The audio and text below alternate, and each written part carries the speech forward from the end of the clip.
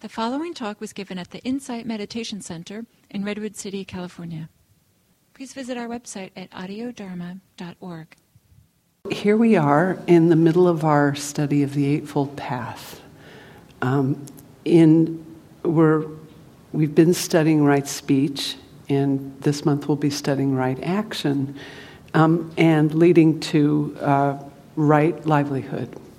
So this is what's called the moral discipline group, and it is such a great place on the path to be because it's where we really see where we are in our daily life. There's so much material to look at, and so much that will either let us know where we are suffering, where we're having stress, excuse me, or conversely, sometimes being surprised or delighted to realize what has lightened up in our life, where we're starting to feel a little freedom from things that once might have caught us up. I love this part of the path. I think it's really rich, and it can be overwhelming, but we're focused on the rich part. And it's also so wonderful to see how it proceeds out of where we started. We started with just a basic understanding, enough wisdom to start the path, to recognize that there is suffering or stress in our lives. That's what brought us here. What is that? And what causes it? Starting to understand what causes it. And we wouldn't be here if we didn't have some inkling or some confidence that it could come to an end. And we're studying the Eightfold Path to bring about that liberation. And how those fundamental views, the actions and consequences, the karma, the causes and conditions that lead to results, how that rolls right into, those views roll into our intentions. So we can either be working from intentions of greed, ill will, and cruelty, and seeing where those come up and how those cause stress in our lives. Or, as we go along, we can discover the way to come from a place of letting go of greed, not needing to hang on to things so tightly and cling to them, cultivating goodwill in ourselves, or discovering goodwill and discovering compassion. And how right view rolled into right intention, and then how that flows into our speech. It's so interesting how, greed or ill will or cruelty are present in the way we talk to ourselves or the way we talk to others when we're triggered, and conversely, how we can, be able to not be tightened around something, to let loose of it, or to be kind, or to be compassionate in the ways that we talk to ourselves or others. So, right intention flows right into speech, and then speech influences how we act. What we tell ourselves really does shape what we do. What we do then conditions what we tell ourselves after that. Maybe you've noticed yourself, how you reflect on things once you take action. So today, Chris and Bruni will take us through in depth right action and what that implies for us. And then, as we study this, we're paving the way with this moral discipline group towards the next group, which is the concentration group. And that's where we focus on the qualities or the skills through right effort, right mindfulness, and right concentration that actually enable us to deepen what we're discovering through these things, these ways we act in daily life. The more focused we can become, the more we can see the opportunities for liberation and for freedom. And that takes us right back to the deeper level of the wisdom group. Again, to right view and right intention in their most deep expression, or in their expression of freedom. So as we've said, or as it's been said, the interesting thing about this path is it's both the way to liberation and it's also the expression of liberation. So as we come back around into the wisdom group, maybe you get an opportunity more and more to feel how you already are free in some ways, and feel it more deeply and act from it more deeply. So today we're going to start with a guided sit, and then Chris will do a Dharma talk on the fundamentals of right action and how those can help us guide or limit or shape our path. We'll have time for a breakout session into small groups to look at these factors of right action. We'll take a break, and then Bruni will do a Dharma talk taking us into what it means to act with integrity. You know, what is it when we're gathered and we're united and we're not working against ourselves? We'll do another breakout session to explore that and integrate that with inspiration from others. And then we'll have time for a question and answer. And finally, after we close today, we have some snacks and some tea and a chance to be with one another. So let's start with a little meditation. This will be a guided reflection, but find a comfortable, grounded posture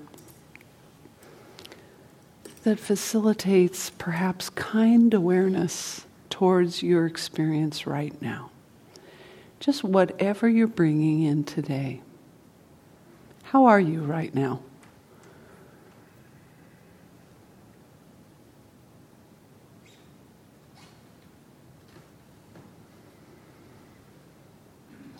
Taking time to notice what's present in your body.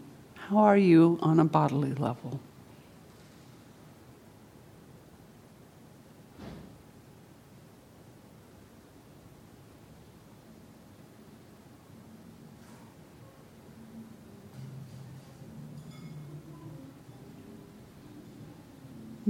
How does that express itself in your breath?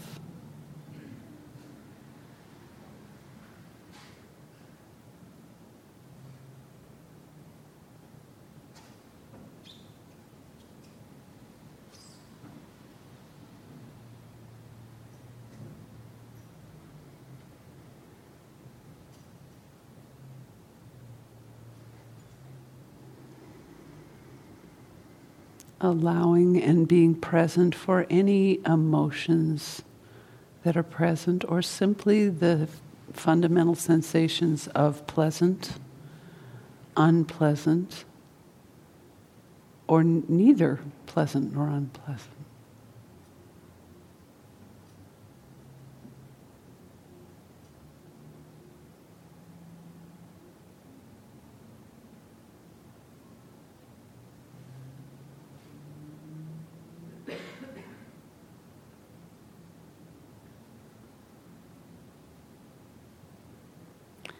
And if thinking is present, allowing that.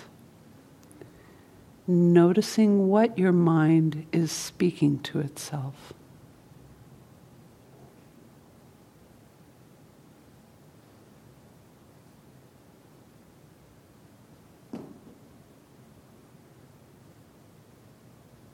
And how does that impact the body and the feeling and the breath?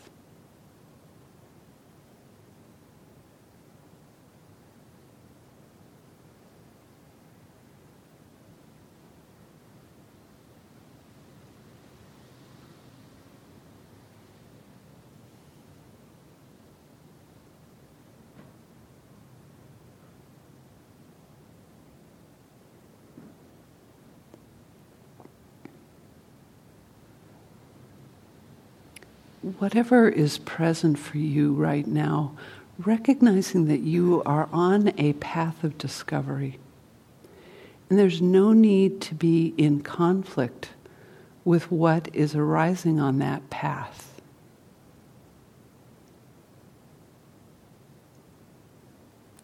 Perhaps you can greet whatever arises as if it's a friendly guide on your path, pointing the way, pointing out what's here at this point on the path.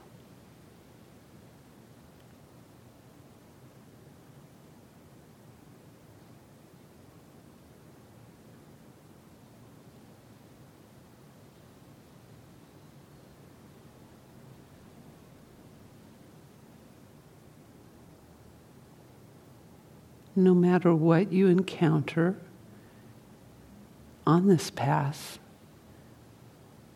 the guide that's showing that experience to you is pointing in the direction of freedom.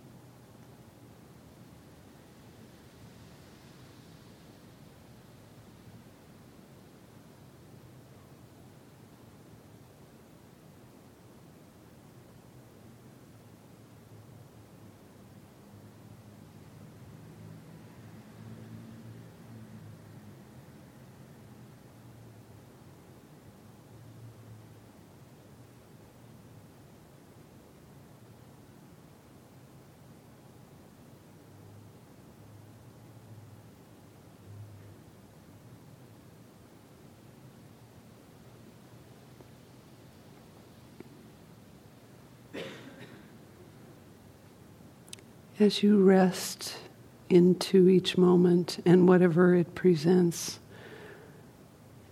perhaps allowing the following idea to enter your field of awareness.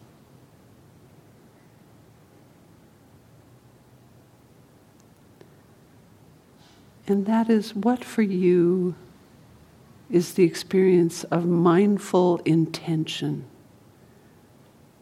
with respect to action in your life?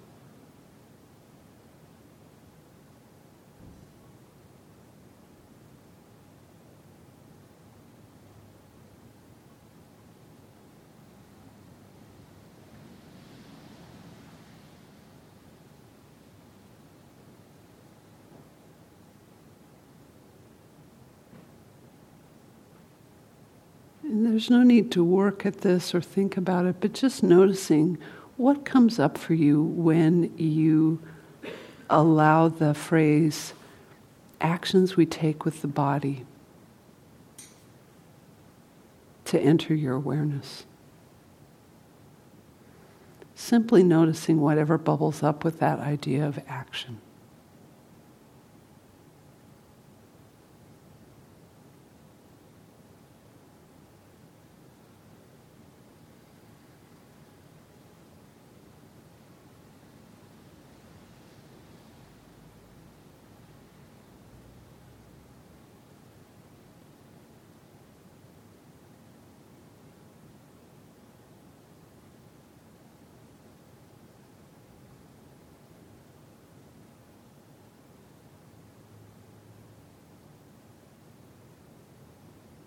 And how is it shaped by the internal speech of intention?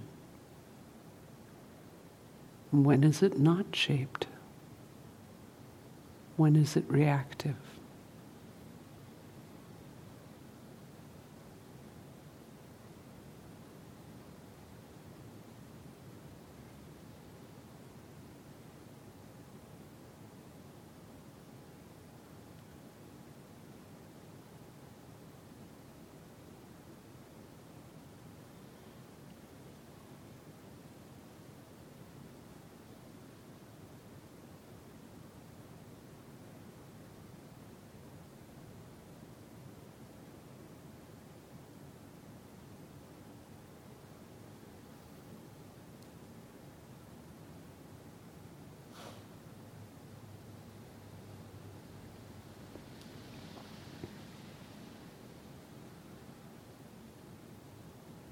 Perhaps also noticing, what is your relationship with the words right action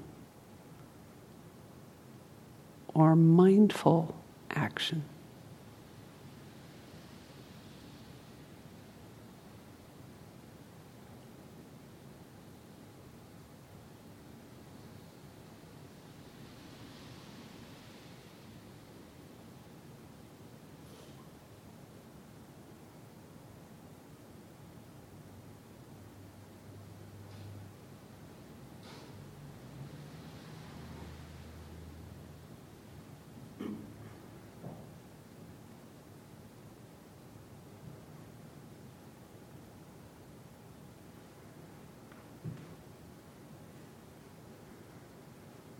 If that internal guide points to areas of your life where action is challenging or complicated, simply allowing that into your attention, along with times that action in your life is clean and clear and mindful.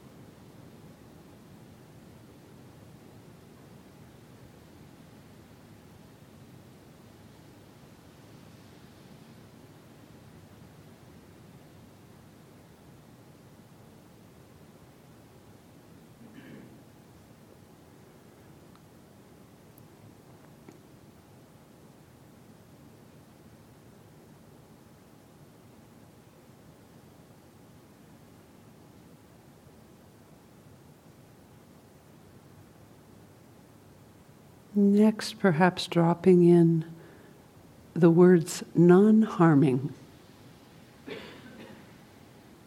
and seeing what bubbles up about non-harming and action in your life.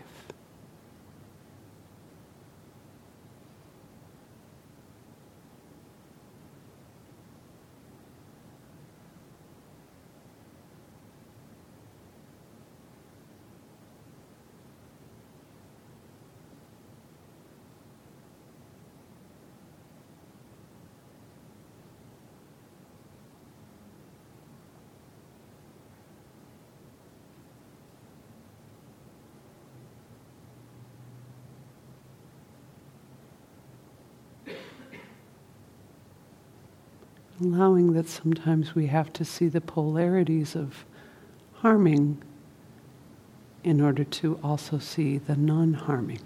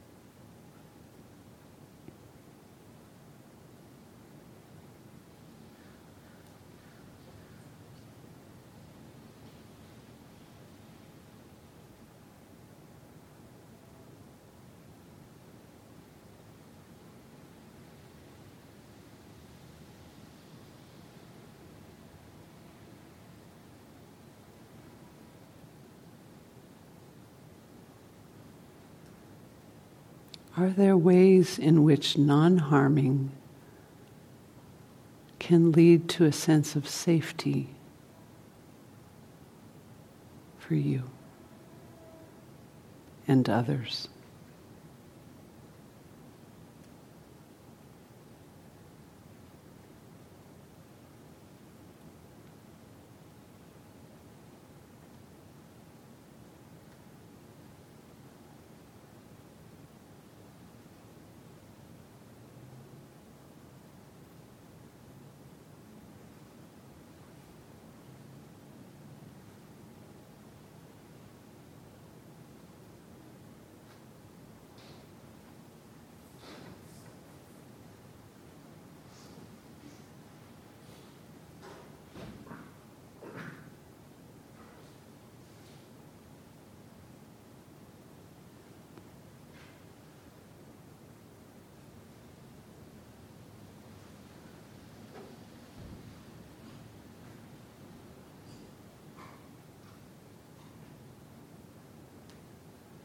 And allowing yourself to open into whatever form of meditation is conducive to your well-being right now.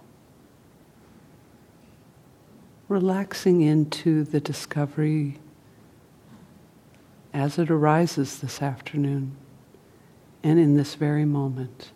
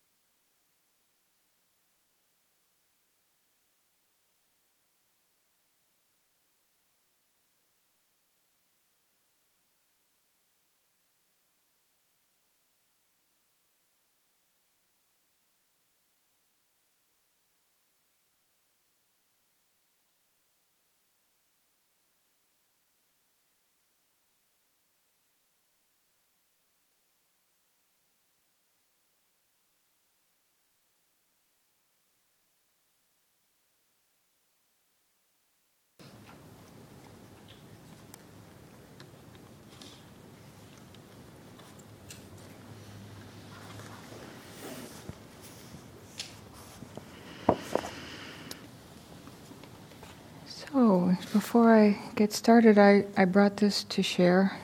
It's a new publication. It's the Buddha's Teachings on Social and Communal Harmony.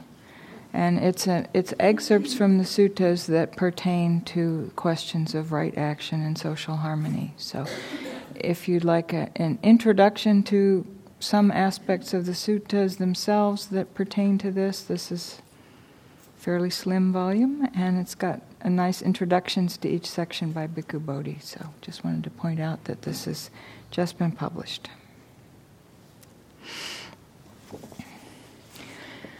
Yeah, so bringing us into the topic of right action. Liz had you reflect a little on what that means to you. It can sound constricting, or it can sound like, great, somebody's going to finally tell me what to do.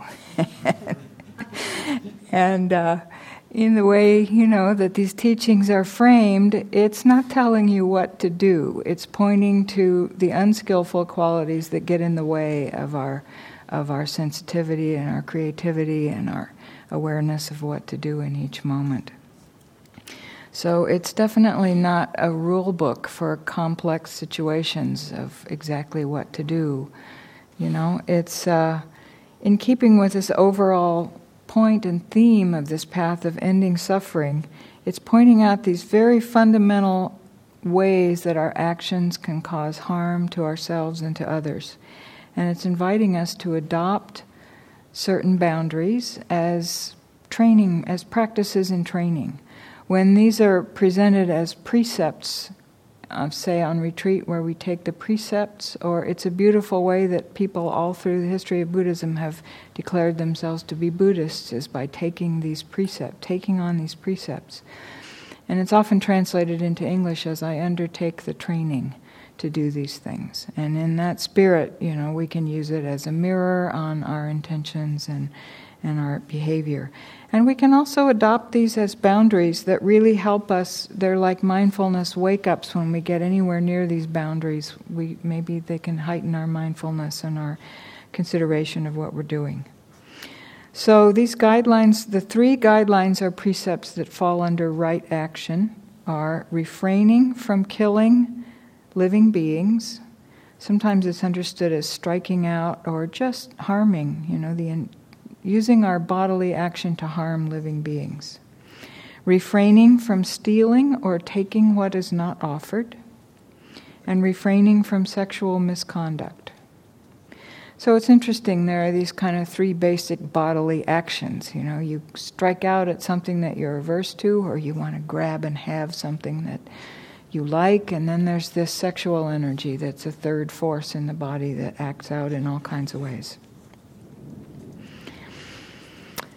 So I want to take a moment just to appreciate how our quality of life is supported by all the moments in our own life where we have refrained from any of these activities. Right? And all the people that we know, all the moments in their life, even if there have been major lapses, there are doubtless many moments in their lives where they've refrained from these activities. Right? And most of the world somehow manages to refrain from these activities in most of the moments of their lives. So we have civilization. Right? So these are really fundamental practices that we can work on how we can extend.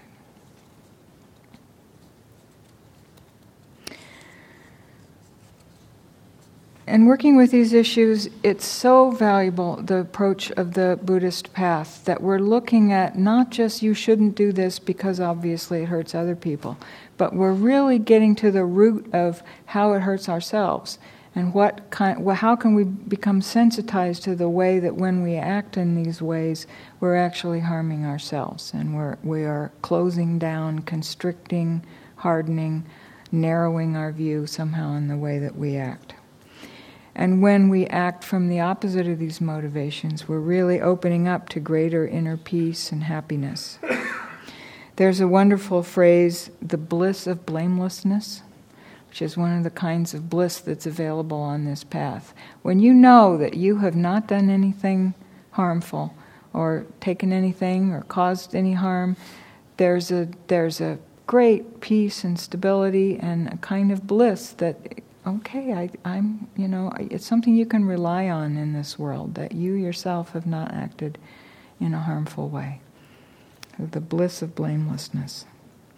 And then there's the idea of holding this as a gift that we give to other people, the gift of fearlessness, the gift of safety.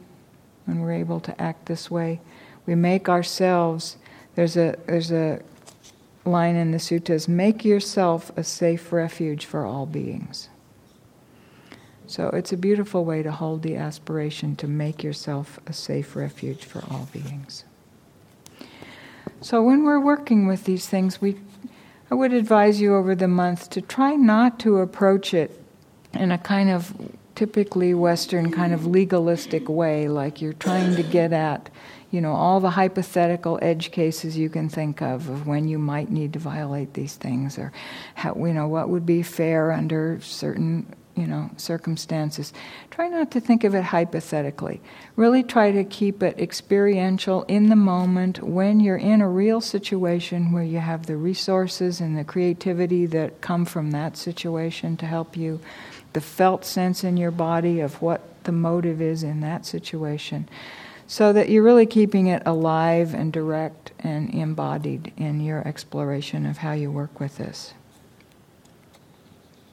And also not to there are ways that I'll talk about that we can extend the understanding, since the people who come to this practice tend not to necessarily be currently involved in a lot of killing and stealing and raping and so forth. But so there are ways that we can extend this, but also just take time to celebrate what goodness you already have, and don't get caught up in using this as a way to,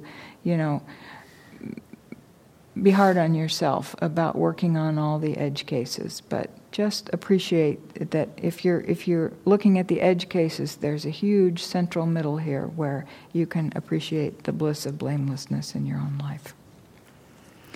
So we'll look at these from the point of view of one of the Buddha's teachings to his son Rahula, where he was advising him to consider in this way: would this action that I wish to do with my body lead to my own affliction, or to the affliction of others, or to the affliction of both?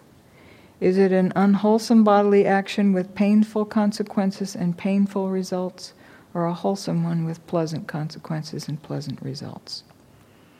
And then, if it would be harmful in that way, you should refrain. If it wouldn't, then you may do it.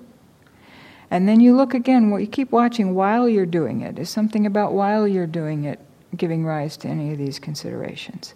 And then after you've done it, you look and see, so we're looking at long-term, we're learning long-term. Oh, that seemed wise enough at the time, but look, there was something I didn't understand about that situation, and it led to harm. So you're just looking before and during and after in what was the result and what was the effect on you and the effect on the other people. So let's look at this first precept: not killing, not striking out and harming. So this is a vast field to really look at this. When we look at the intentions, maybe we're pretty good at curbing our intentions and not letting them break into action. But what's with these intentions? It certainly involves skillfully working with irritation, anger, rage, fear, anxiety.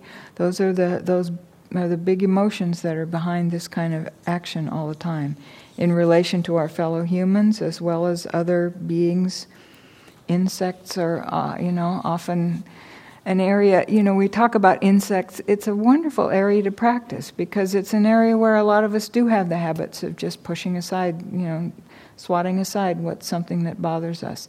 And it's a small enough area that we can work with it and we can see what we can learn from ourselves and learn what irritation feels like and what that move to strike out feels like. I've learned so much over, I grew up in a house with kept fly swatters around, and, it was bothering you swatted it. And, it's been such an interesting practice for me to learn to really, take some trouble to take those I have a little thing in a cardboard that I used to catch spiders, and take them outside and put them in the grass. It's just tenderizing the heart to learn to care and take time to look at the little thing and notice its parts. I was doing walking meditation one time, and a praying mantis was sitting on the walking path, and I noticed that it was following me with its head as I walked back and forth. So it knew I was somehow there in the world of an insect, and it knew that I was walking back and forth. It was just so touching. For a long time, I had a different level of issue with swarms, like ant invasions in the kitchen. And I learned a lot from Andrea Fella on this around trusting their intelligence. They're there for food or water, and so if you remove the source to food or water, they will go away. And even no matter how big a horde it is, they're intelligent and they're there for a reason. So there are all kinds of creative things you can learn about appreciating your fellow beings by working with them and with their purposes and studying up a little about their habits in order to learn different ways to work with things that might otherwise be annoying.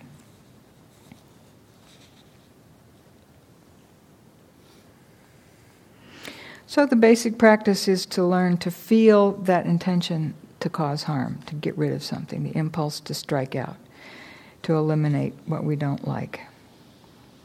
So in looking at it in terms of before, during, and after, of course, before we notice aversion, the basic mounting sense of irritation and not liking, unpleasantness.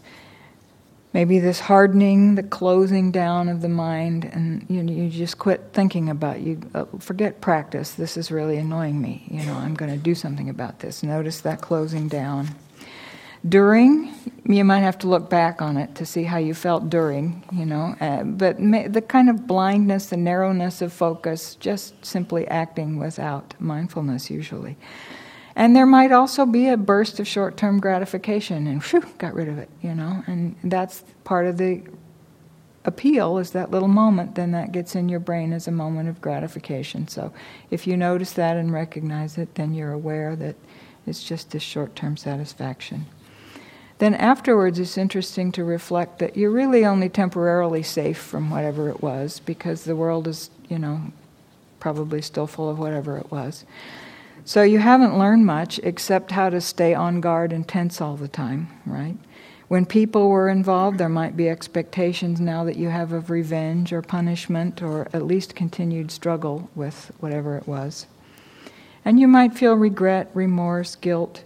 It might just reinforce the feeling of being helplessly driven by your anger and fear, right? That the world is a place of constant battle. So just notice in each of these actions how you're conditioning yourself.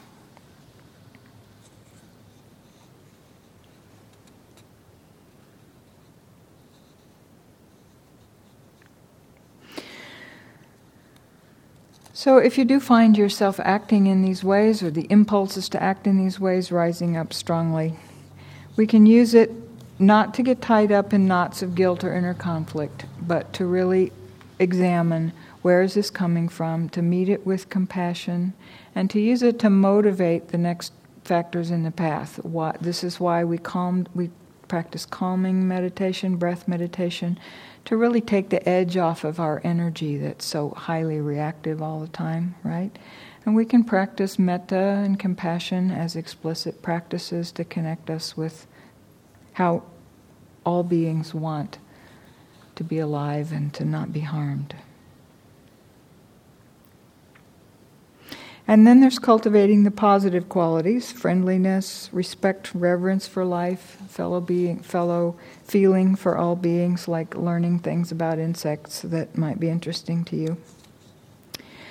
So just take a moment to reflect on your experiences with this movement to strike out and harm or kill. How does it sit with you to make the intention to practice with extending your ability to refrain from taking life or causing harm? Just sit with that for a moment.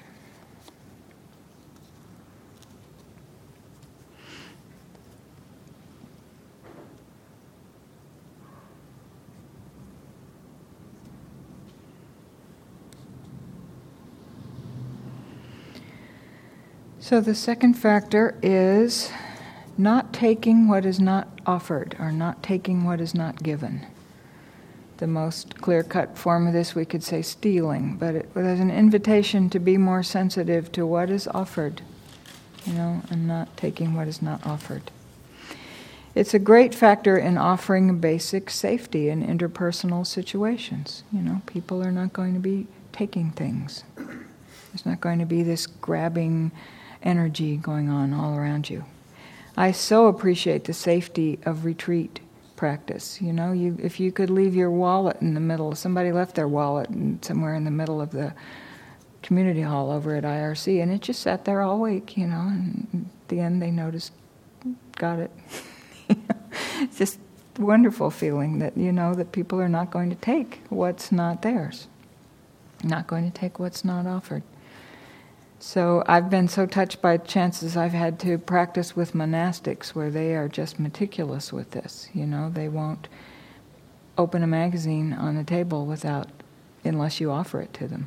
They can't even ask. I've served this monk many times, and it's quite a practice to think ahead of what he might need to have offered, because he's not really able to ask for something. That's the monastic level of practice. But really offering what there is, and then when people would offer him things, I can't remember what. It would make a better story if I could. But something that I gave him that I just assumed would be used up. There was a little bit of left, and it was, carefully laid out with the things that we had lent him to return at the end.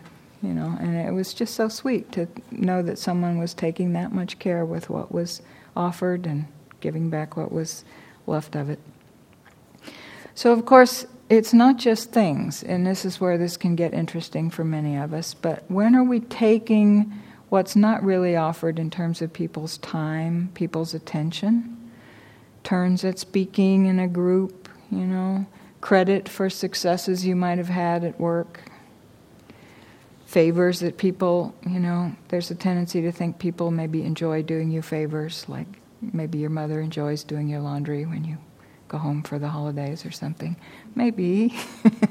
Maybe she's had enough of that.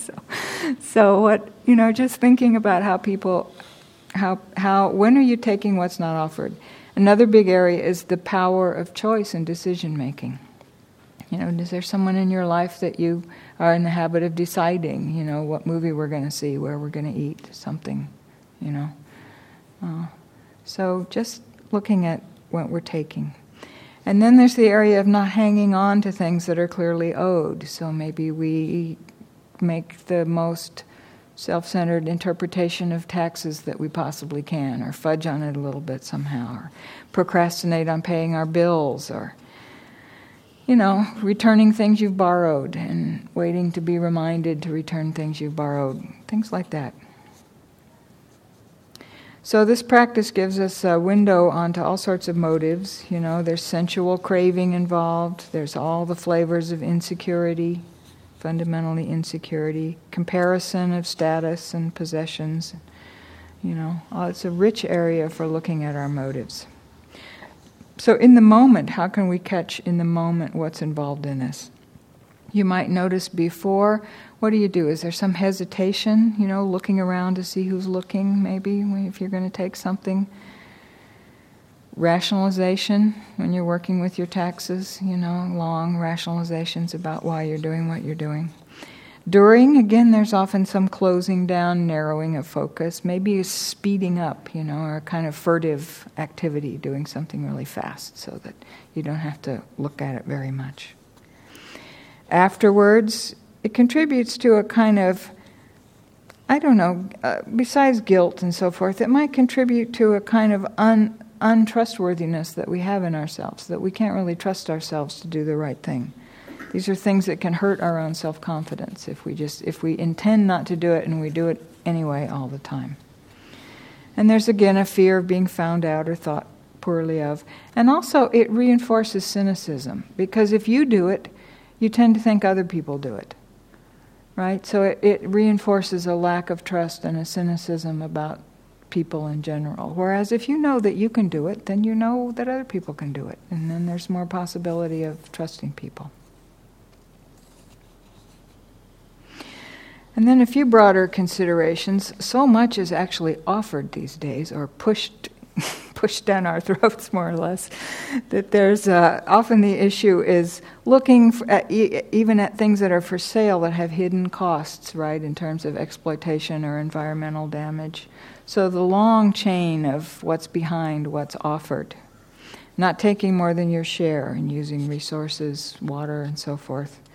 And supporting and working for legal and economic and political structures that are fair, so that enough is offered to everyone, so that there isn't a pressure to take what's not offered. And cultivating the positive feelings of contentment and simplicity, respect and compassion for others, generosity and offering what's needed, trust and letting go. So just taking a moment to reflect on your experiences with this movement of taking what's not offered. Can you make the intention to practice with extending your ability to refrain from taking what's not offered?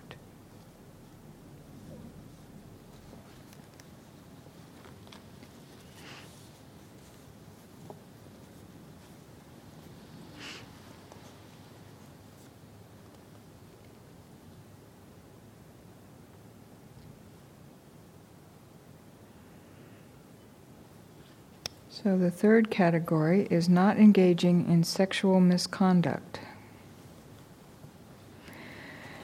So here we're undertaking the practice of raising our awareness of how sexual energy arises in us and how we might be acting on the base of that in a way that often is mixed in with the other two, of acting out in some aggressive way or taking what's not offered in some way. So it's important to understand sexuality is a natural feature of life, and the teaching is not against sexuality. It's talking about specifics of conduct that cause harm. I mean, sexuality is how we got here in the first place, and it's a powerful potential source of joy and intimacy and pleasure. And it can be and has been a source of tremendous harm and suffering in the world. So it's a very powerful energy that can arise in all kinds of circumstances. It can be quite challenging to work with and to learn to engage with appropriately. As with the other two aspects, there are relatively clear cases, where incest, sex with minors, rape, adultery, they form the basis of a sort of minimally safe community that we can offer to each other. And then there are all these less obvious ways where this energy gets entangled with all sorts of wanting and not wanting, and with our self-image and, the way that we view people, whether we view people, from the heart as other human beings or more as objects or visual sights or sources of support and security, or however we're using this energy to somehow manipulate or use other people.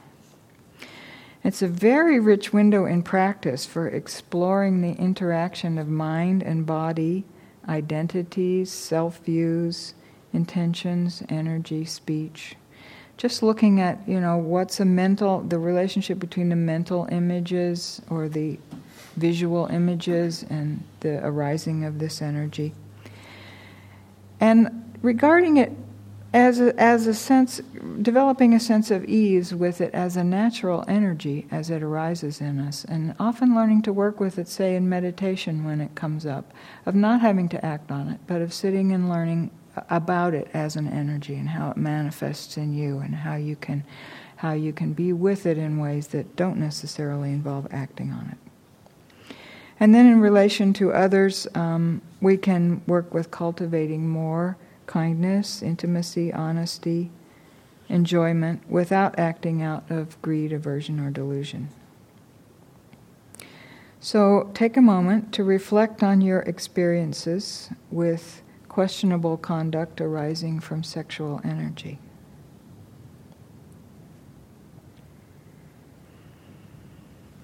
Can you make the intention to practice with deepening your sensitivity in this area, to refrain from sexual misconduct?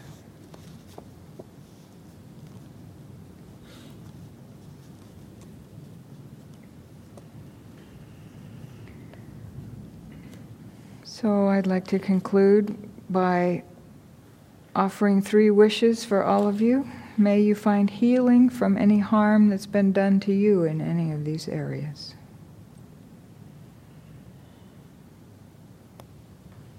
May you be able to offer the gift of safety and fearlessness to all the beings you share your life with, and make yourself a refuge for them. And may you experience the bliss of blamelessness.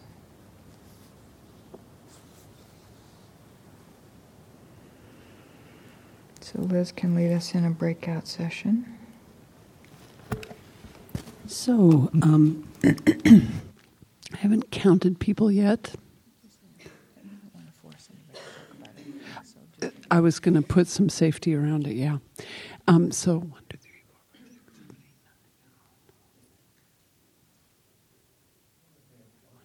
9. Okay, so I'd like to invite you to form a group of 3 with 2 other people. There will be one group of 4. So maybe find some people, if possible, that you haven't worked with before, just to get to know other people here. And find a space in the room. You can cluster your chairs. And after you've formed your group, I will give you the reflection questions that you'll be exploring together.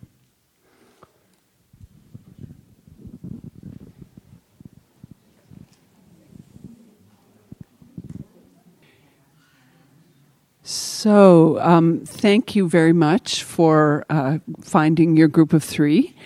And there are 3 questions that you're invited to explore. We're going to have about 25 minutes, or 20 minutes, I'd say, more like. So that gives each of you a full 7 minutes for speaking. Although what I'm going to suggest is that you say a couple of sentences about any particular question that I'm going to pose, and then let the next person speak, and keep going around the circle and sharing just a little bit, because sometimes it's by hearing one another that you're inspired to reflect, or to remember things for yourself that are of interest. Now, as we've talked about these topics this morning, as Chris said, some of them are quite sensitive topics. So as you do these reflections, please feel free to maintain your own safety by sharing at a level that helps you explore, but doesn't feel unsafe for you. Because the questions have to do with harming, taking what's not given, and sexuality. So these are areas where you can explore to the degree that you feel comfortable exploring with your partners. The 3 questions to focus on are: what helps you refrain when tempted to harm? What helps you refrain when tempted to take what is not given? And what helps you refrain when tempted towards sexual misconduct? So you're free to touch on each of those, to focus on the ones that are most germane for you. But basically the 3, it's all about what helps you refrain when you're tempted to harm, when you're tempted to take what is not given, or when you're tempted to engage in what you might consider sexual misconduct. So any questions about that before we start? So, yes, Sylvie.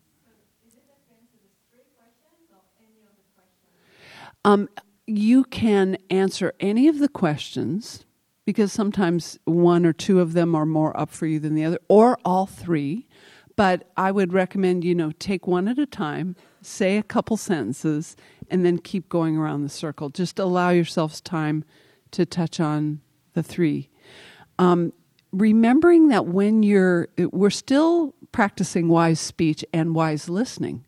So when you're listening to your partners, please allow yourself the space to fully listen, not be preparing what you're going to say, but really being open to your partner, and practice noticing what's coming up as you're listening.